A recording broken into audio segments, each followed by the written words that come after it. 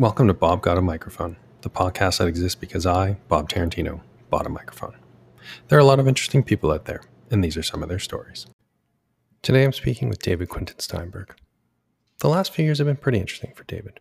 Normally he's a lawyer in Toronto, but in 2018 he found himself in Japan, playing music that he had recorded more than 30 years previously to an attentive and appreciative audience.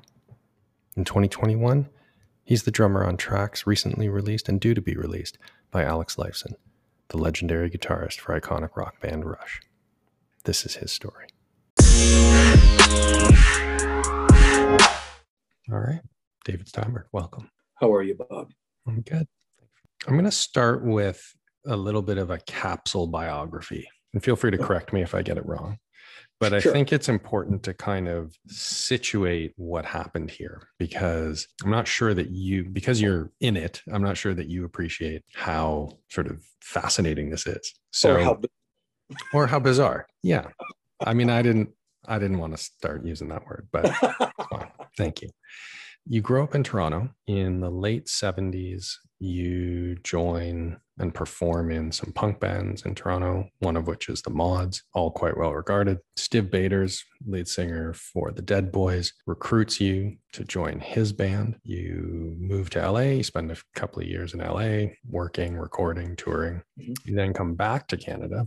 In 1981, you release a solo record under your stage name of David Quinton. I made millions. And made millions, right. You decide with those millions of dollars, what am I going to do with my life? And you decide to become a lawyer. So you become a lawyer, do the sort of fairly conventional, you get married, kids, become a successful lawyer. Then in 2018, at this point, just to clarify, you're 58 years old. It's been over 30 years since the record has come out, and you get flown to Japan to perform your music from your solo record on tour in Japan. Help me understand how that happens. Well, I'll just go back a little bit. It wasn't my solo album, Right to Law School.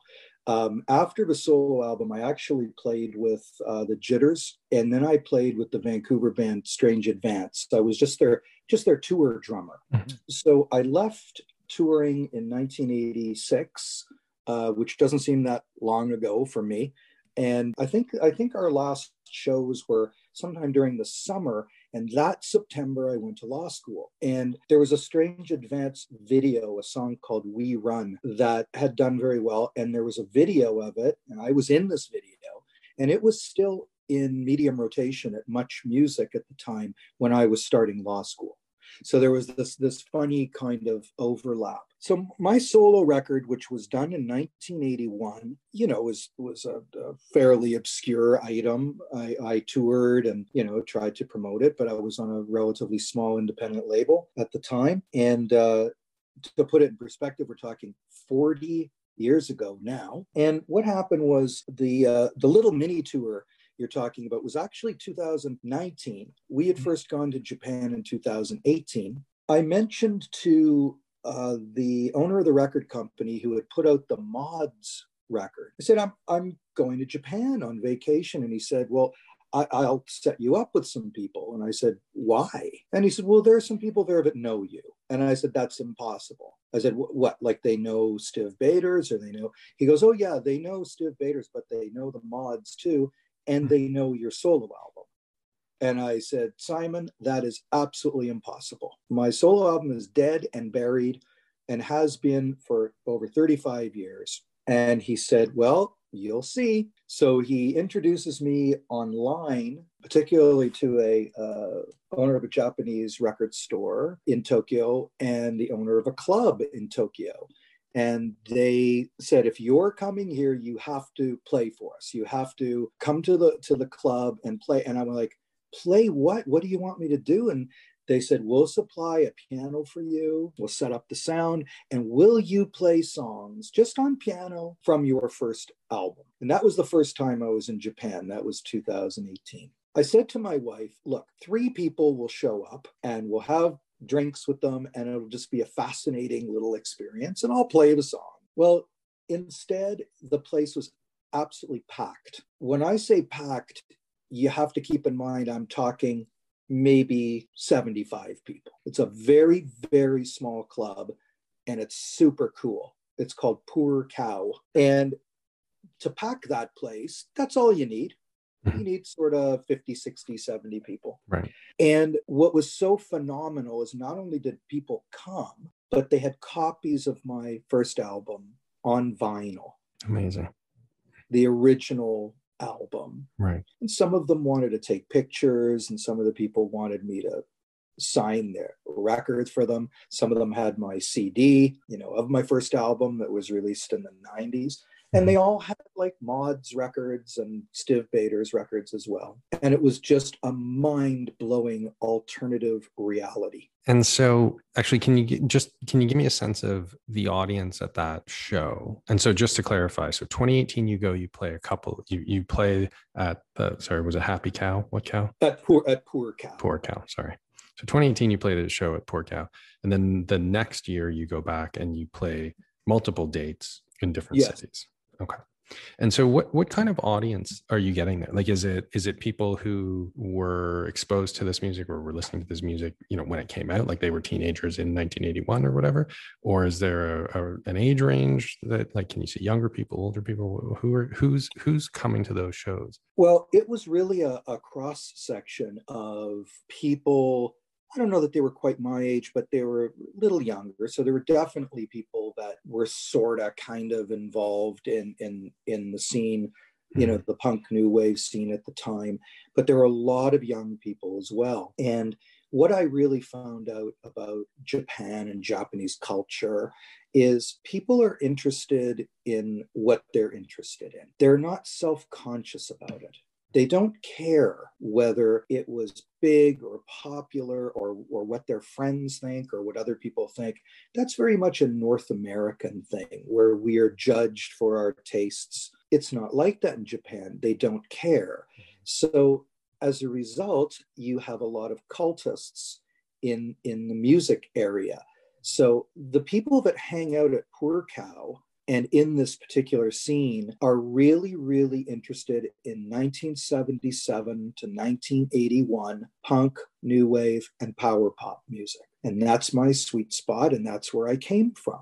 So they are not only interested in that era, but they have an encyclopedic knowledge. They would really go down the rabbit hole. They know all the bands, they know all the artists. When I first walked into Poor Cow, it's covered in posters and flyers of bands from the era. And I was kind of walking through going, oh my God, that's so cool. That's, this band, that band. And all of a sudden I see Teenage Head. And I said, guys, Teenage Head, I used to play gigs with them when we were in the Mods. We used to play together a lot. I think we did about 25 shows with Teenage Head.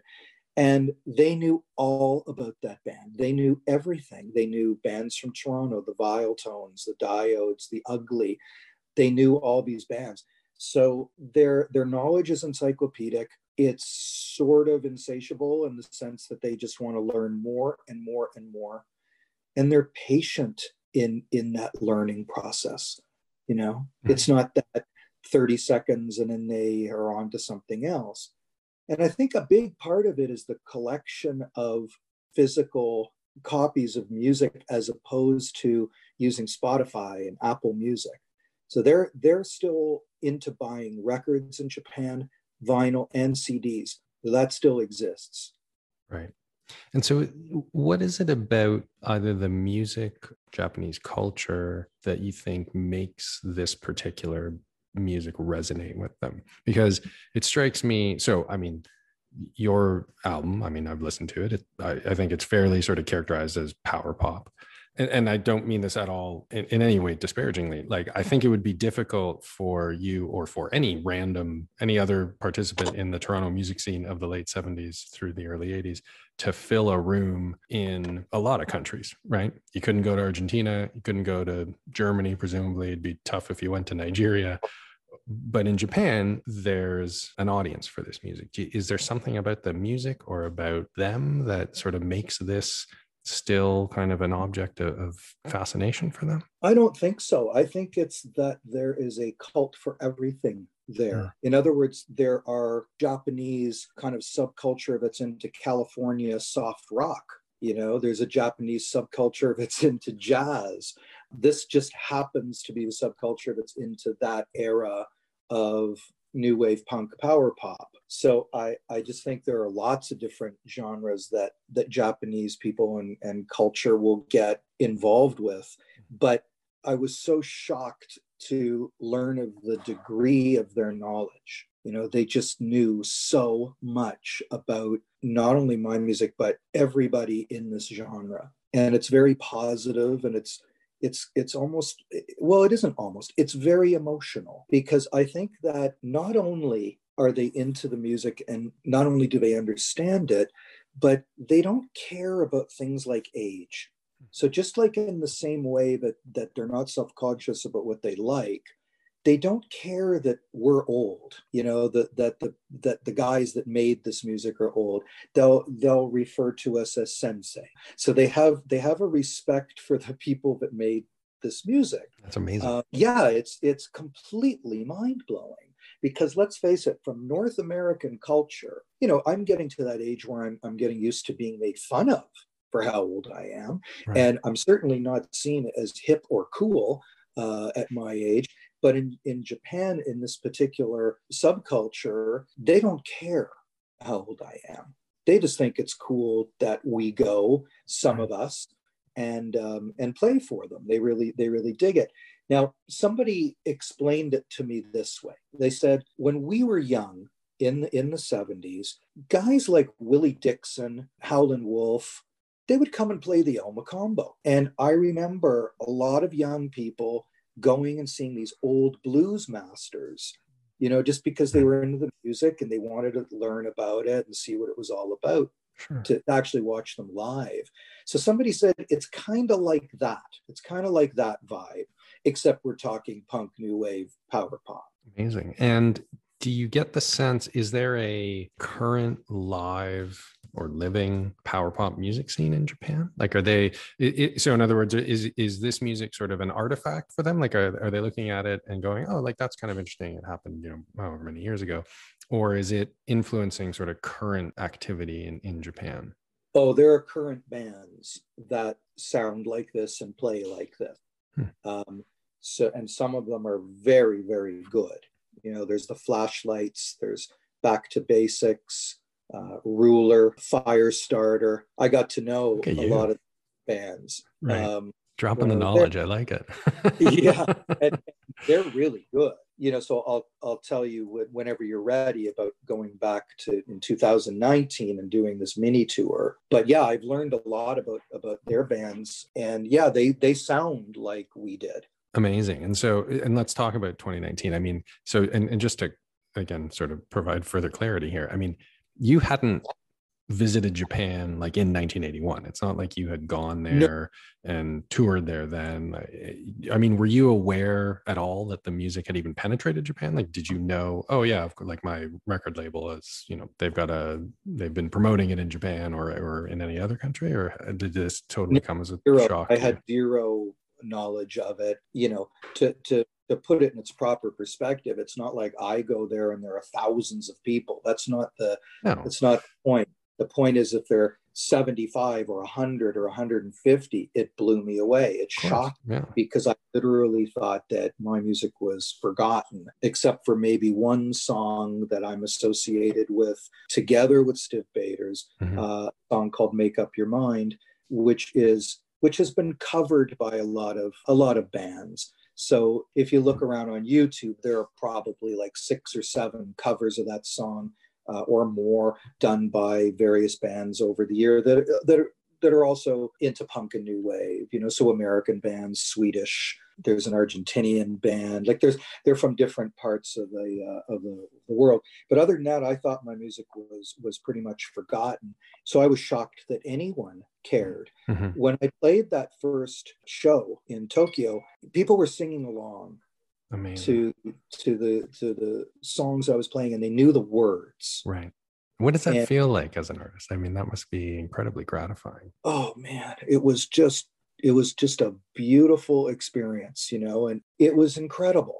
And I didn't didn't expect it. It was like I stepped into a different universe, and it was really, really soul satisfying and lovely. And they're Right. such fabulous people, and not only are they interesting, but they're very sweet and very welcoming. And so I really gained an appreciation for their culture, and which is very different from ours. Right. Then what happened is in 2018, we went to Kyoto, and now the guys from Tokyo were telling some people in Kyoto, "Hey, David's here. If you want to meet him, he's going to be in Kyoto." And I started getting notes from punk, new wave, power pop fans in Kyoto, and they said, So sorry to interject, but just like, so when you say you're getting notes, like how are they contacting you? Like how are people interacting with you? Is this on Facebook or yeah, online or? on Messenger. So they were sending me notes on Messenger, and they were saying, "If you're coming to Kyoto, can we please get together?" And I was like, "Sure." And it ended up that they put together a dinner for me and Kamini, my wife, and we went to an izakaya in Kyoto, and it was a group of fans. They insisted on paying for everything, and even the cab to get us back to the hotel. They all had copies of my albums, basically everything I ever played on. My solo record, Mods, Dead Boys, everything, or Stiff Baiters. So we just had this great evening with tons of hilarious attempts at communication, because there is a ginormous language barrier. Right. But what we had in common was this music. So we had this dinner, and at the dinner was one guy who lives in Japan, but he's from the US, and he owns a record company called Secret Mission Records. And he said to me at this dinner, he spoke English. He said, "Do you have any like old outtakes, things that weren't released?" And I said, yeah, I do. And he said, "Would you do an album? Because I'd love to put something out." And I said, "Yeah, that sounds like fun. Let's do that." So I went home, and I thought it was going to be easy, Bob. I did not anticipate the amount of work involved in this, but I found old tracks that were unreleased, and put them together, and we remastered everything, and they put out vinyl and CD. I named the record Overlook Road, which was the street that I lived on in Akron, Ohio, when I played with Stiff Baiters, and where I wrote Make Up Your Mind and a lot of these other songs on piano. Mm-hmm. The packages are beautiful. The vinyl is they did a gorgeous package with inner sleeves and all this stuff. And CD had this big booklet and everything. Nobody does that anymore in North America. So by the time we got it all done, we were planning another trip to Japan. Daniel said to me, "Would you be willing to do some shows here?" And I said, "Sure." I haven't played my solo material live in almost 40 years. And I said, "How would we do this? Do you want me just to do like piano vocal again?" And he said, No, with a full band. And I said, "Well, how would we do that?" And he said, "Well, there's a band here called Back to Basics. They know your stuff inside and out. They can do it note perfect." I was like, just freaked out. I couldn't believe it. Right. And he said, "So let's book some shows in Kyoto and in Tokyo." We went into town, and I did one rehearsal with Back to Basics, and they just killed me, because they knew everything, and it was so easy for me to perform and sing the songs, and they were so powerful and punky. They had this aggressive kind of sound, and very typical of Japanese bands. It's a mixture of men and women. So the drummer, guitar player, and the other guitar player, guys, but the bass player is female. And my God, was she good, and they were so great. And what we ended up doing was kind of interesting. We broke the set up into 3 pieces, where I wanted to play drums for some of it. So I played drums to 2 of their songs, Back to Basics. And I just learned their songs. And I thought that would be a respectful thing to do. Yeah. And then I sang and played drums for a couple. Then I went up front and sang. And then I played piano and sang on a few. And it was like, it ended up being, you know, sort of a complete show. It was absolute blast. And I finished the first gig in Tokyo. And my wife came up to me after the show and went, "Who are you?" Because she had never seen me. She had seen me play drums live many, many times, but she had never seen me sing and front a band. Yeah. So what's that sort of transformation like, right? Because I've seen you drum. You're a fantastic drummer. You're a fantastic performer on stage when you're drumming. But for, you know, the Phil Collins of the world and the Don Henleys of the world, that's a bit of a transition that you don't see very often, right? Somebody going from being a drummer to being the front man and performing, you know, sort of leading the charge. So what was that like? Well, I did it in '81 when my solo record came out. When we first toured, it was a band where I was singing and we had a drummer. And then near the end of my solo band years, or, you know, because it was a short period of time, years, it was like a year and a half or so, I ended up actually playing drums and singing, where we put the drums at the front of the stage. It was kind of interesting and awkward.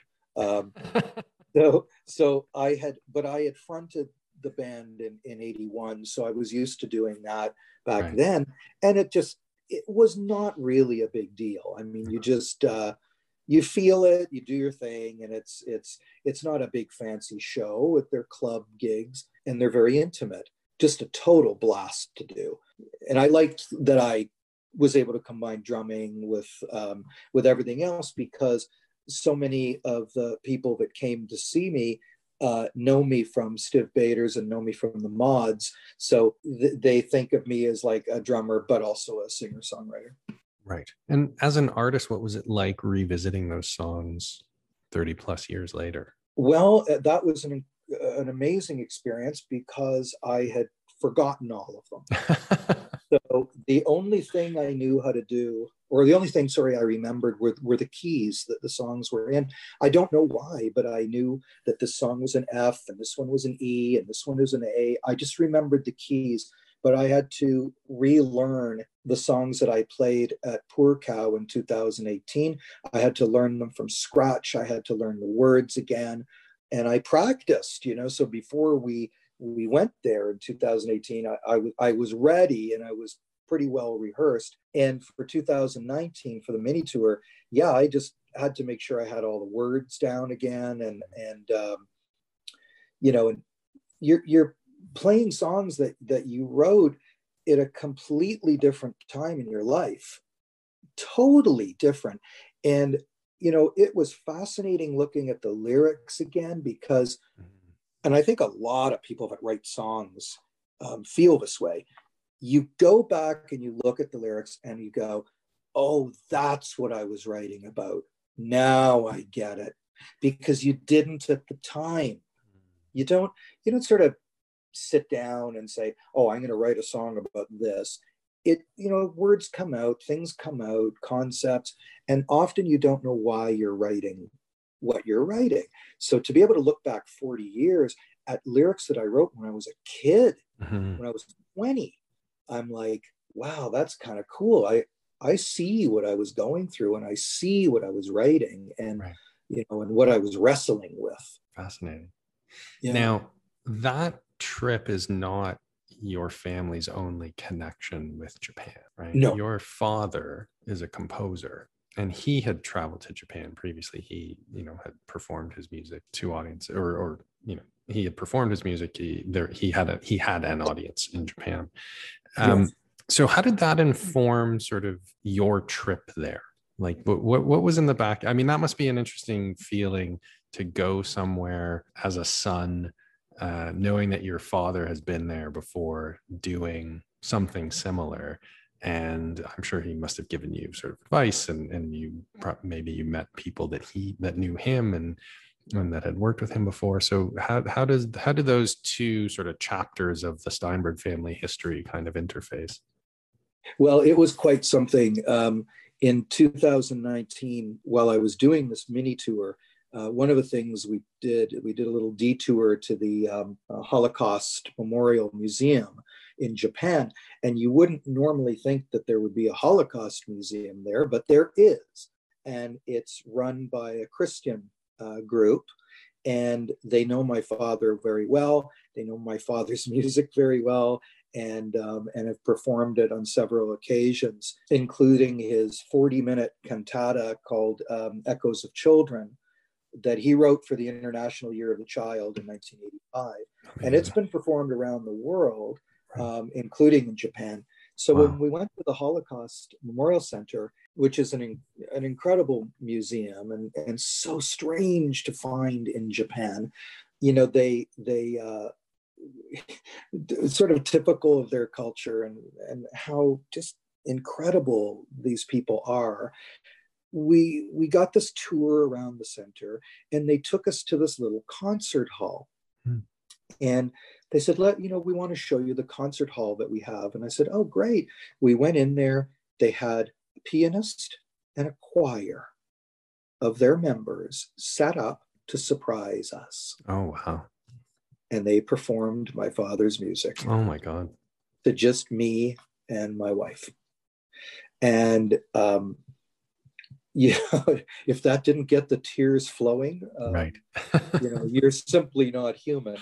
So we had this amazing experience with them. And then, of course, that evening, we're off in an izakaya getting hammered with some punk rockers. So it was a fabulous juxtaposition right. of two different sides of Japanese culture, Amazing. And quite an experience, something that you simply cannot replicate. Right. That's incredible. Once in a lifetime experiences. Fantastic. So in turn, let's sort of move the dial forward here to 2021, because in addition to your journeys to Japan, another sort of fascinating aspect of your story is, while the rest of us were, watching Netflix or whatever during the pandemic, you ended up recording music with Alex Lifeson.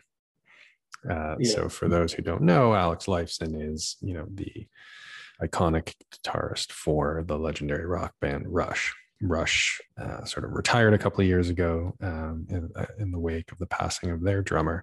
And Alex released new music this year featuring you on drums. Again, help me understand how that happens. How did you become the drummer on Alex Lifeson's new tracks? Well, how do I begin? He's a good friend. We were together. I can't remember when it was, but it was right before the pandemic. And he had this track that he was working on, and he was sort of describing it to me. And he said, "Would you like to take a crack at it, at putting some drums on it?" And I was like, after I got over the shock of him asking me, I was like, "Really? Like, yeah." It was like, "Yeah, you take a shot at it." So I did it, and it went really well. And then there were a couple of other songs that he was working on as part of a side project, which is now called Envy of None. And this is a side project that he has with Andy Curran, who used to be in Coney Hatch, and this incredible female vocalist from Portland, Oregon, who's quite young. She's in her early 20s, named Maya Wynn. And they were working on some music together, and Alex really liked it, and he was contributing guitars. And at some point, he and Andy asked me, "Do you want to play some drums on some of these tracks?" And I was like, yeah, for sure. So I did that as well. And when taken all together, I don't know, I think I've played on like 5 or 6 of these songs for the Envy of None project. So Alex, out of the blue, just, a few months back, sent me this instrumental track that he had called Spy House. And he said, "Would you like to take a stab at this one?" And again, it's like, so is he like auditioning you at this? Like, is that like this? Would you like to take a stab at this? Like, he's not committing to using you on the tracks. Well, if I were to be, totally honest here, I think that the idea behind Envy of None and the idea of me playing with him on that track Spy House, he's having fun with friends. It's not about getting the biggest and the best and the greatest and making the biggest splash. I think he's just enjoying making music with friends in a no pressure environment and just enjoying himself. He sent me the track. We talk about how we hear it. I'm telling him how I hear the drums, and he's telling me how he kind of hears it. And then I go and I do some takes, and we got one together that he liked, and voila, it got released. And it's a very, very nice thing, obviously, to be doing anything with him. It's so incredibly special, and I'm very, very humbled by it. Yeah, I mean, it's an incredible. Well, it's a testament to to your prowess as a drummer. I mean, but how does that? His bandmate Neil Peart is widely regarded as one of if not the greatest rock drummer of all time. There must be some kind of pressure that arises in stepping into those shoes, like being the guy after Neil Peart who plays with Alex Lifeson. So what was that like? It really did not come into play or feel like that at all, because first of all, it's not Rush. Right. And for anybody to, feel that they're somehow trying to step into Neil's shoes, it really would have to be Rush. It would have to be Geddy and Alex with a drummer. So this has nothing to do with Rush. The music is totally unrelated. It's completely different. When the Envy of None record comes out, people will see it's totally unrelated to anything that Rush did, other than the fact that you can hear the sound and the orchestrations of Alex's guitars. But no, I didn't feel any kind of pressure like that at all. It was just a friend playing on a friend's recording, and that friend just happens to be one of the greatest guitar one of the players. Most famous guitarists in the world. And I'll tell you, it's funny because Neil was a good friend too, and people used to who kind of wondered about this would ask me sometimes, do you guys ever talk about drums? When Neil was alive, and I used to say, yes, we talk about drums and drumming for sure. That would come up in conversation. And he was, in my eyes, simply one of the greatest players that ever existed. And, then the follow-up question is, well, what was that like, talking to him about drums and drumming? And I came up with this analogy. I said, let's say you were a painter and you were pretty good. You did paintings, you sort of painted all your life. You even sold a couple. You went to a little gallery, you sold a couple. And your close friend happens to be Pablo Picasso. And the difference is with Pablo Picasso, as opposed to some other painter, is he's willing to talk to you as a peer. He's willing to talk to you about paintbrushes and paint colors and canvases and techniques and not get all trippy with you. That's what it was like talking to Neil about drums and drumming. He knew who he was. And I knew who I was in relative terms. Right. But he was such a decent individual who didn't think that way. He wasn't a power tripper. He wasn't about ego that way. He was more than willing to sit and have a normal conversation about Buddy Rich or, Terry Bozzio or Bill Bruford or any number of people, Ian Wallace from King Crimson. We would sit and talk about different players, and he was totally fine with it. If anything, the opposite was true, which is if you got, into the hero worship thing with him, he didn't like it. It made him uncomfortable. Right. So he liked having normal conversations, but periodically, you sort of shake your head and go, yeah, I'm sitting here with Neil Peart talking about drums. So now that you and Alex are tight, do you think, are you going to be looking for a bassist? Will you be sitting there calling up Geddy and going maybe see what you can do with these tracks. See if there's something you can add to this. We'll see if it works out or not. Well, because I'm friends with those guys, and we're in situations where there's a lot of joking going around. Periodically, they'll make jokes about that. Hey, why don't you just play? And I would say, yeah, that's great. We can do one song, and that'll be the end of the show. But in reality, it's Rush was the three of them, and that's the only, in being serious for a second, that is the only version of Rush that will ever exist and should ever exist, right, is Geddy, Neil, and Alex. And my God, they did such a tremendous body of work and were so influential on so many musicians and bands. It really is quite something, their body of work. Yeah. Fantastic. So you've released one track, or Alex has released one track, and I think you mentioned that the other Envy of None tracks will be coming in. Will those see the light of day?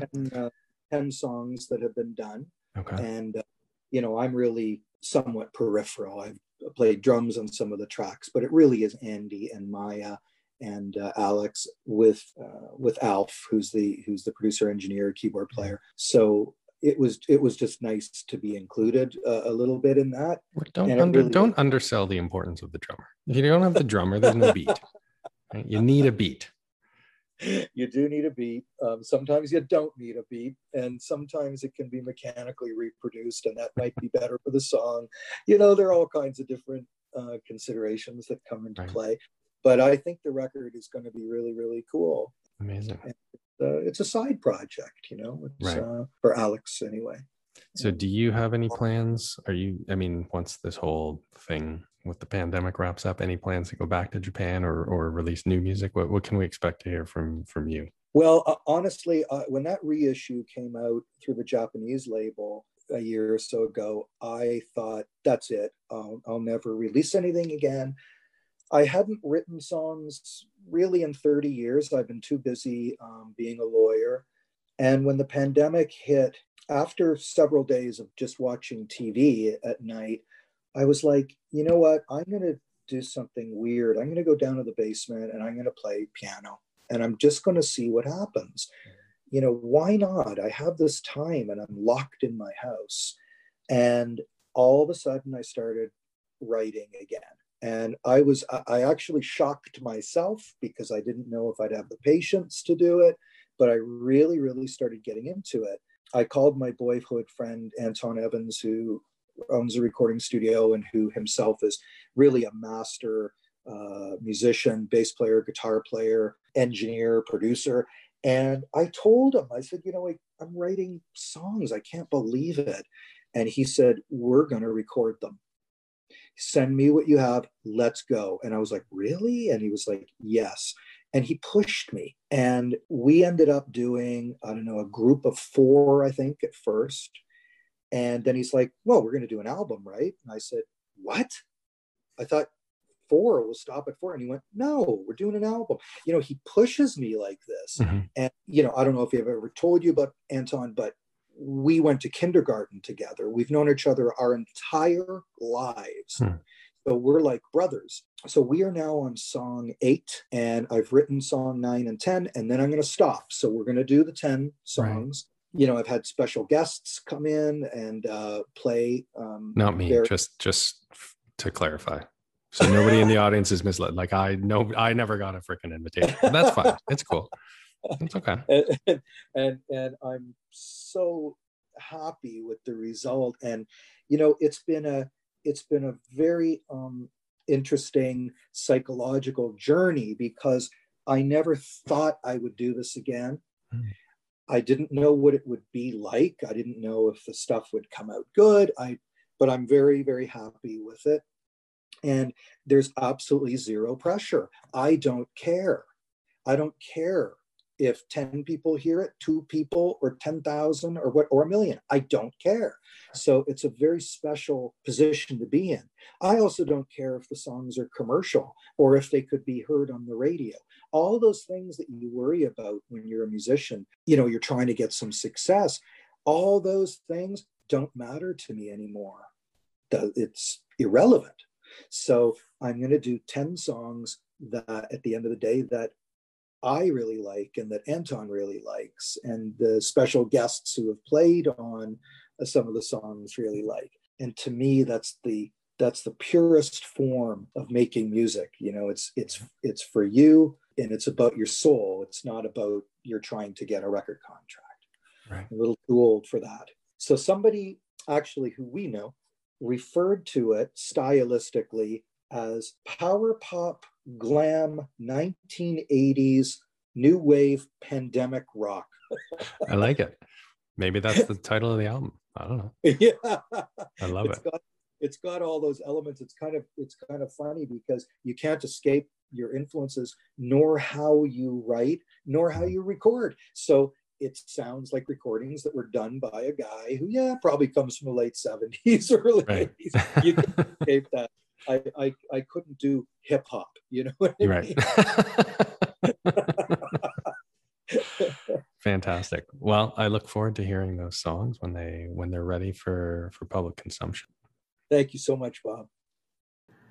Thanks for listening. Hope you enjoyed the episode. If you like this podcast, please consider subscribing, leaving a review, liking it, sharing it with your friends, or inflicting it on your enemies. If you're still listening, you're probably the only one who's doing so. The secret number is 42. To claim your No Prize, send an email with the secret number in the subject line to bob@bobgotamicrophone.com. 0096 2251 2110 8105 0096